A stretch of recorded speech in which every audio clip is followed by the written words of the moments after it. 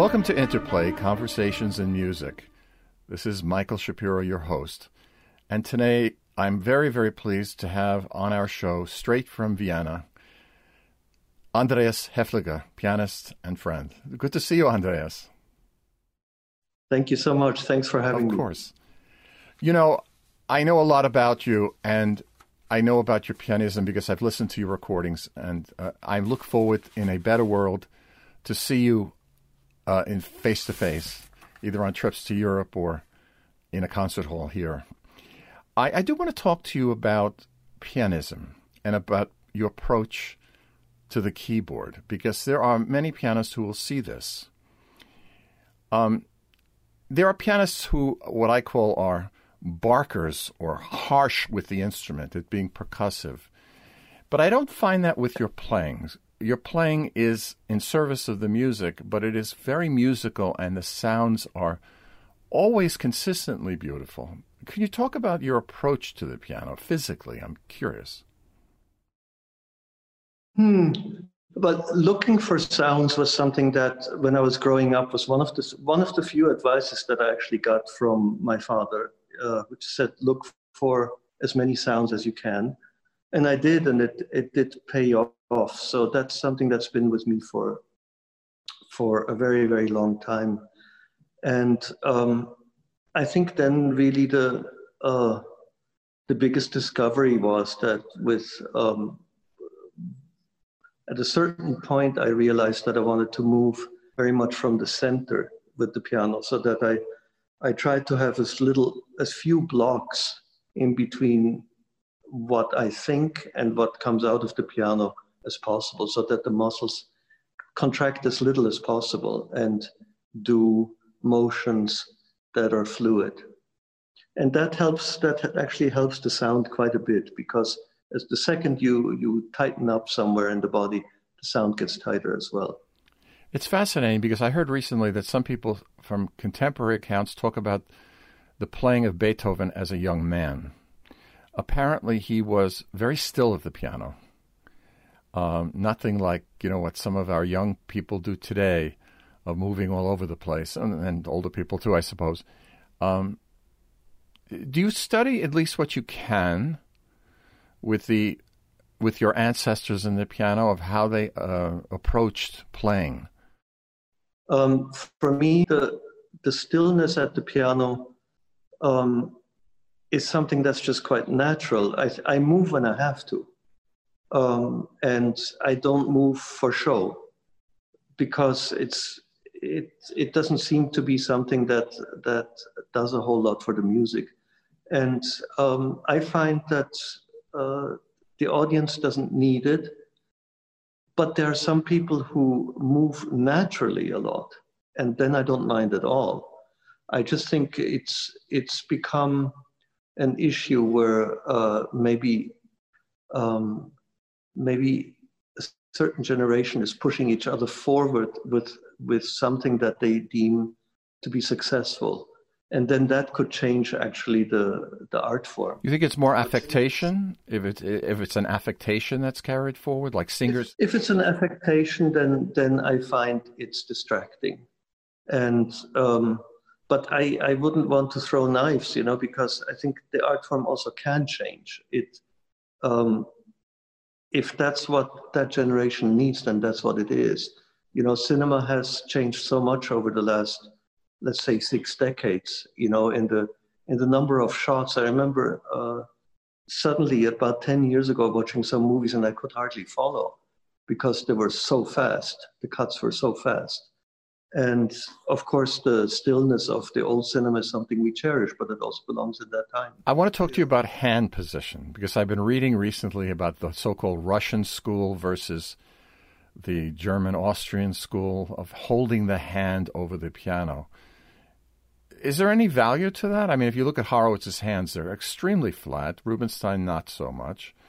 And Schnabel and Richter, very different. Do you think about the actual position of the hand at the piano? I'm very curious about that.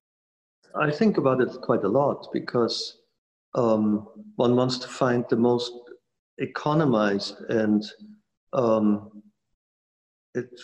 easy way of playing in a way. And the differences that you've mentioned are maybe some that stem from the kind of hand it is.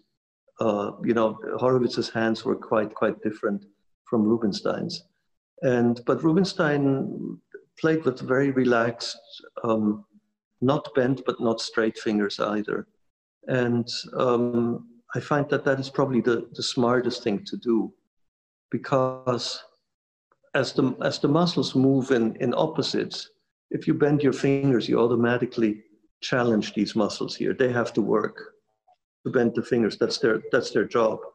And so to lift the fingers again then means that these muscles here who lift have to work harder because these ones are already engaged. Yeah, so the less you are in the way of yourself, the better it is, really. But the hands can also differ. It jumps to a question. A very good friend of mine is a young pianist just graduating from your alma mater and my alma mater, Juilliard School.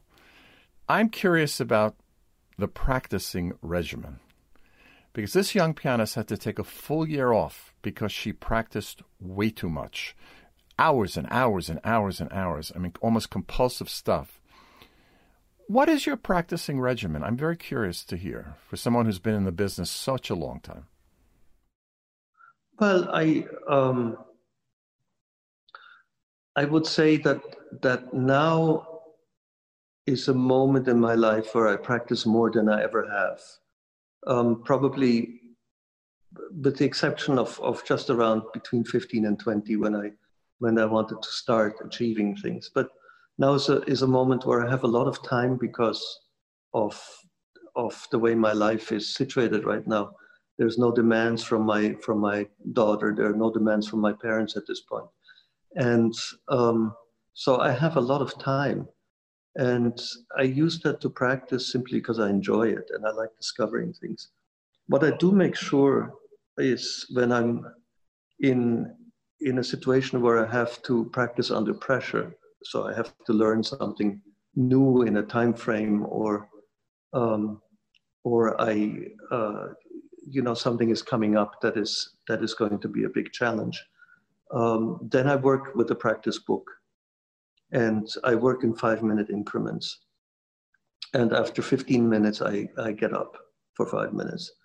And that works really well because at the end of the day, I know exactly how much time I've actually practiced rather than spend time in the practice room.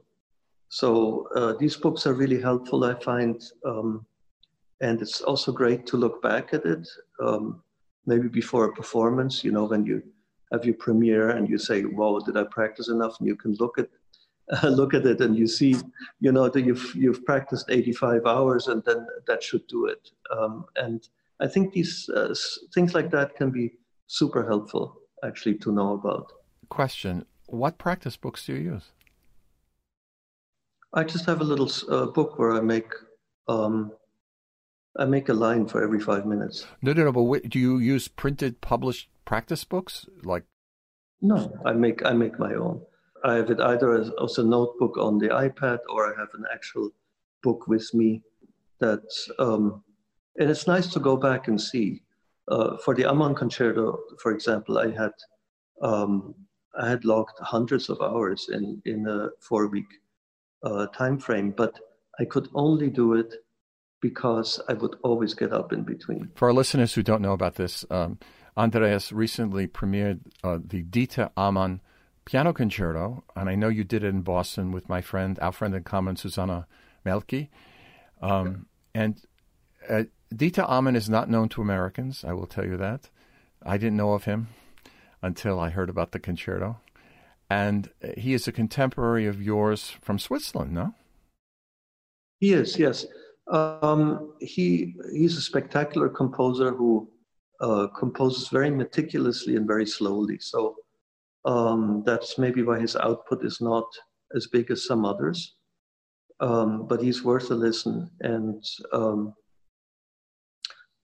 I got this piece 5 weeks before the Proms premiere. So that was quite a challenge to get it ready and to learn 35-minute, fiendishly difficult contemporary piece. And that, I think, was really, there the practice books, for example, helped a lot. Because if if you go to the point where you practice so much that you're hurting, then you're, in a way, you probably have a wish to be hurt. You need to find ways not to hurt yourself so that you can enjoy making music. Let's talk about making music.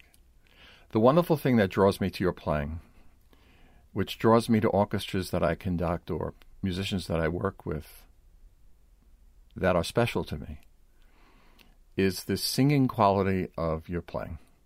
You obviously, coming from a family of a great singer and having been an accompanist and a chamber music player all your life, understand what we say auf Deutsch, Luft, breath, or the Atem, Yeah.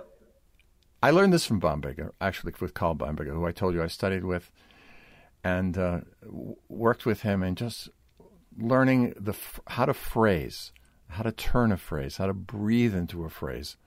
When I write music, my own music, and I tell this to my composition, I have private composition students, I say, sing your lines, sing your counterpoint, sing the bass line, sing the middle voices, sing the top. Work on singing because it will infuse in your music. So talk to me about the vocal aspect of the piano artistry of Andreas Haefliger. Well, vocal aspect is certainly, I mean, that's just my heritage. So I would say I often compare it to being the son of a shoemaker, where it's just, you've smelt it so much that you know when the leather is ready to make the shoe. You don't have to think about it. And that was really, in a way, my upbringing was that I heard the lessons constantly, obviously going on. I heard my father practice. And then at a certain point, quite early on, when I was 8 or 9, I started accompanying also the students. So I was cheap labor, so to speak. And that is a wonderful education to get. And I'm tremendously thankful for it because it was just, you're always surrounded with that repertoire. And then it became natural that I would try to imitate the voice on the piano. And the piano is one of the instruments where you can really, you can create all the sounds there are in the orchestra and in the human voice. You just have to know how. You have to know how to make a note grow. And it's possible. It seems physically impossible, but it's possible to do. And I was, just very, very lucky to grow up with that, I think. You remind me of this discussion of my hearing when I was a kid, Thelonious Monk, the great jazz player. Yeah, wonderful. Who was famous for bending notes on the piano.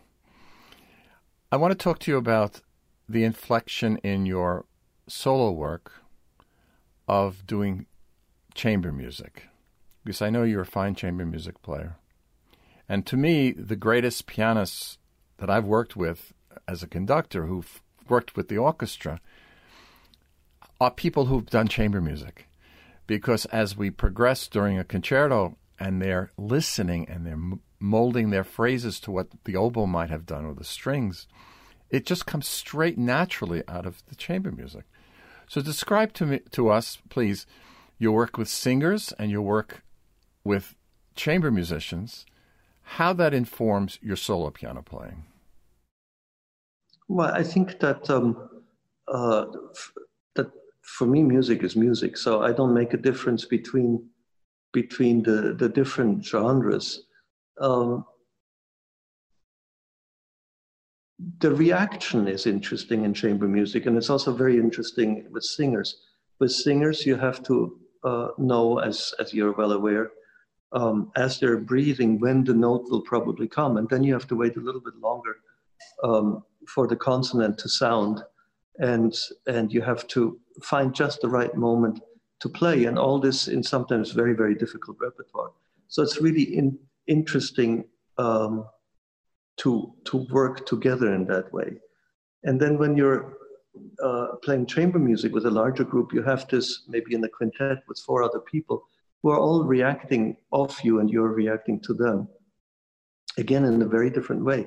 Very different to play a quintet with a formed quartet or with 4 other individual players. And in concerto, you have to be well aware that there is a boss on stage too. And you have to find the way to create the music that you want to create and be diplomatic about it and not force yourself upon them. That I think is extremely important because they have a job of keeping 100 people together, which is completely inconceivable to me. So I think that each situation calls for like a different side of myself, but in the end, it's all music. And from chamber music, you learn so much for the solo playing because you see a Beethoven sonata, for example, then as a quartet. And you learn to listen for the viola voice, or you learn to see the voices move very, very similarly. And so you can make, if you've had the luck like me to play with some extraordinary violists, you start imitating that sound. Mm-hmm. And also understand how that line can jump out and become like a 3-dimensional line in the middle of everything. I'd like to talk to you about your Perspective series, which I would love you, by the way, to do here in the States. I know that for years, you'll have to tell us how many, you've been at the Wigmore Hall in London, and then recording often what you do there for your Perspective series on, what we say, BIS labels, BIS, B-I-S records. On your Perspective series, I've noticed there's almost every year there seems to be a Beethoven sonata, but with or variations, but with that is a contemporary piece of music. First, a question about Beethoven. I understand why people want to play Beethoven. Nothing I like better than conducting Beethoven or studying Missa Solemnis as I am now. But this is great music that's been played by a lot of great people before you. Why you? Why Beethoven? Why now? Well, I think it's a tremendous legacy, and for any musician, and maybe especially pianists with the sonatas, who knows?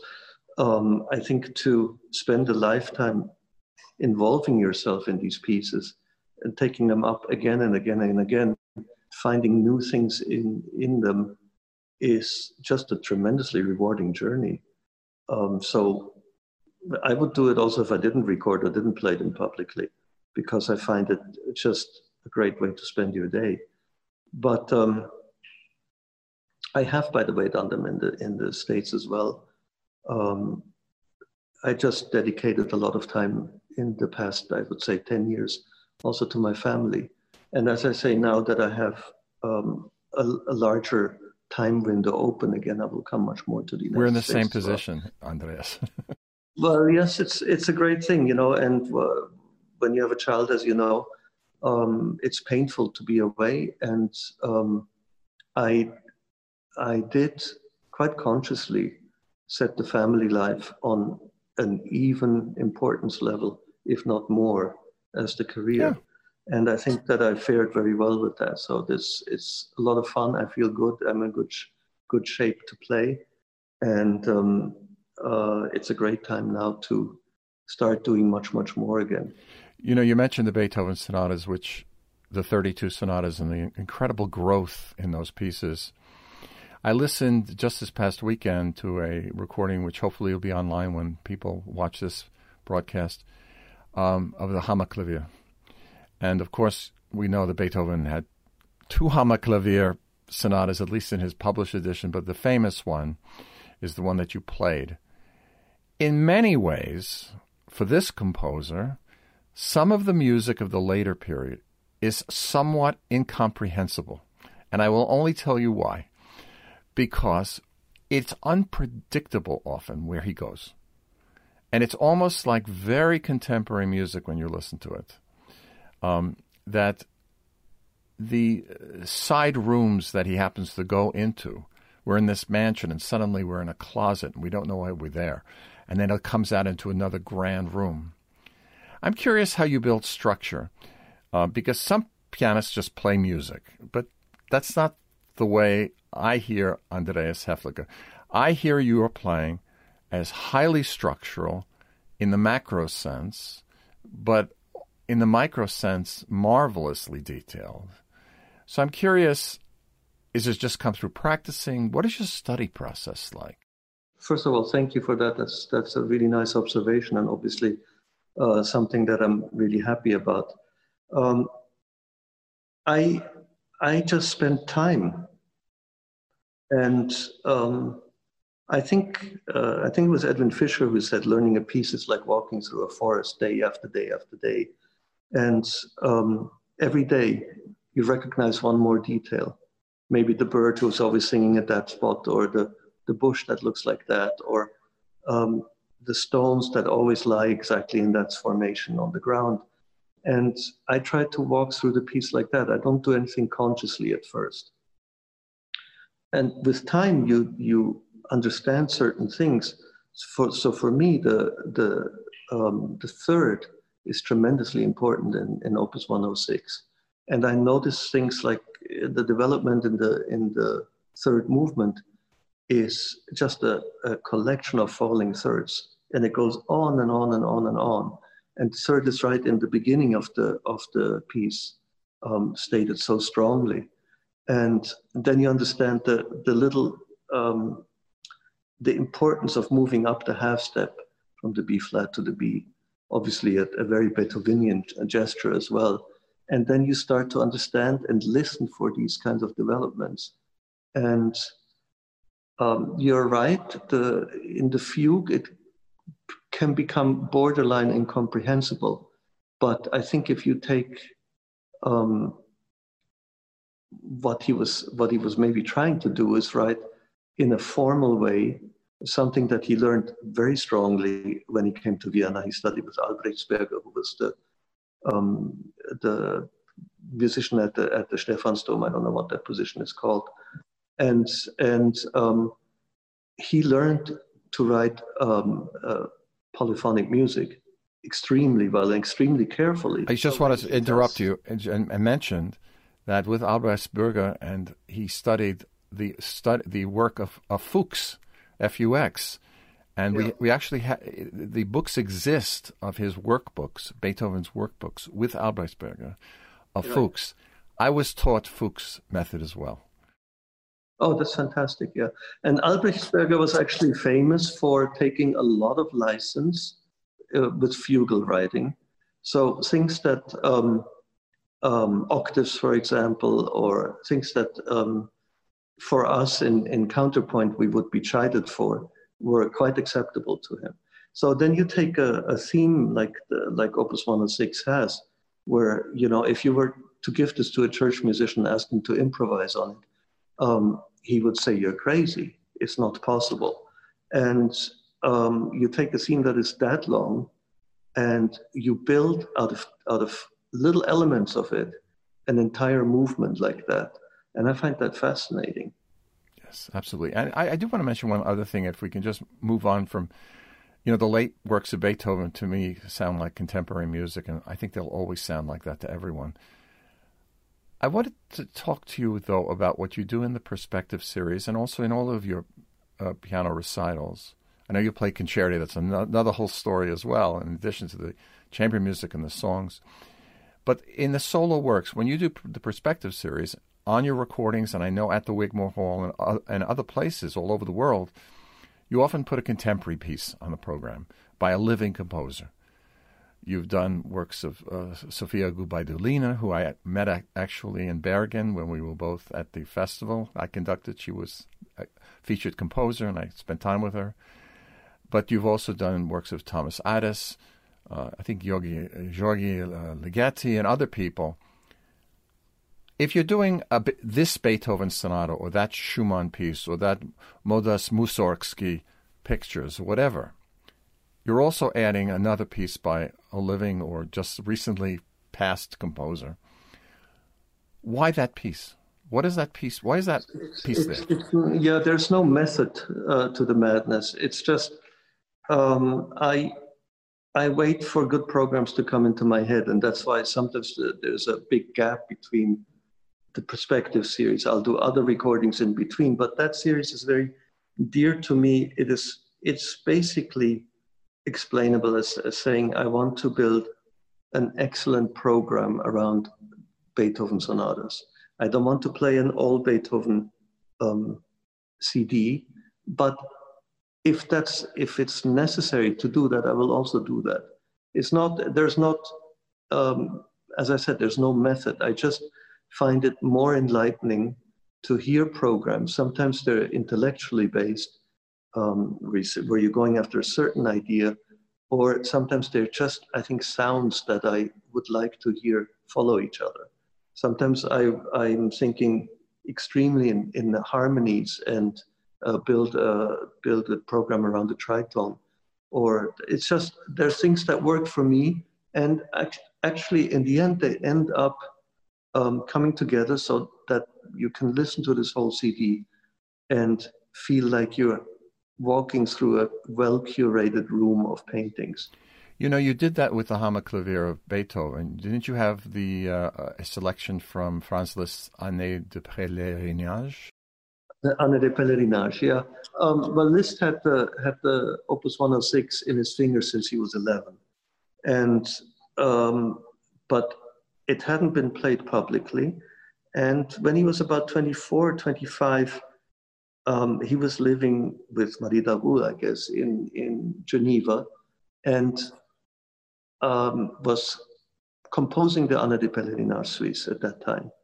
And the situation was, I think, tricky for him because Thalberg was having tremendous successes in Paris, and news would reach Switzerland of this virtuoso who was playing these opera paraphrases and could just play anything. And Liszt's answer to this was that he went to Paris and he gave the premiere of Opus 106. Berlioz was the critic for it. And it must have been a tremendous occasion because people had studied the music, but nobody had really thought of it as playable. And so that's why these pieces go on the Perspective disc together for me, because Liszt had the Hammerklavier in his head, in his mind, at the time of composing these other pieces. Before we go, I know I've been asking this question of your colleagues on this wonderful Interplay show today with Andreas Haefliger. I do want to ask you a question. Going forward, out of this period, what are your hopes and dreams, musically? I think, when the virus first hit and things started shutting down, I said to my wife, it's fantastic because we're up here in the mountains. We were in Switzerland at the time, and I only had a digital piano, and we couldn't actually go down. We had to stay up at 1,700 meters and spend 3 months there. And I said to her, look, it's fantastic because if we can't play concerts, we can still practice. And even on the digital, if I can't practice, I can still do music in my head. And it's just satisfying, to be involved with music is tremendously satisfying, and it's a gift. And I say that to your young student, maybe whose hands are hurting, that it's one of the most divine ways to spend your life, I think. And so hopes or fears, I think we all need to see that actually just playing music or being interested in music is already a super satisfying way of spending your time. If you can put it out and you can make a CD, or if you can go and travel again and play in concerts, that is of course tremendous. And I've played 2 small concerts now here for 100 people or 200 people, and it's tremendous to feel the adrenaline again, of course. But I think it's also an occasion to look for new mediums. Maybe why I created the movie of 106. And I think just let your imagination roam, and nothing can stop music. Well, this has been a very satisfying time for me, and I know we could talk for hours, but this is a half-hour broadcast, and Andreas Haefliger, wonderful pianist, speaking to me from Vienna today. Thank you for joining us on Interplay Conversations in Music. I'm your host, Michael Shapiro. Thank you.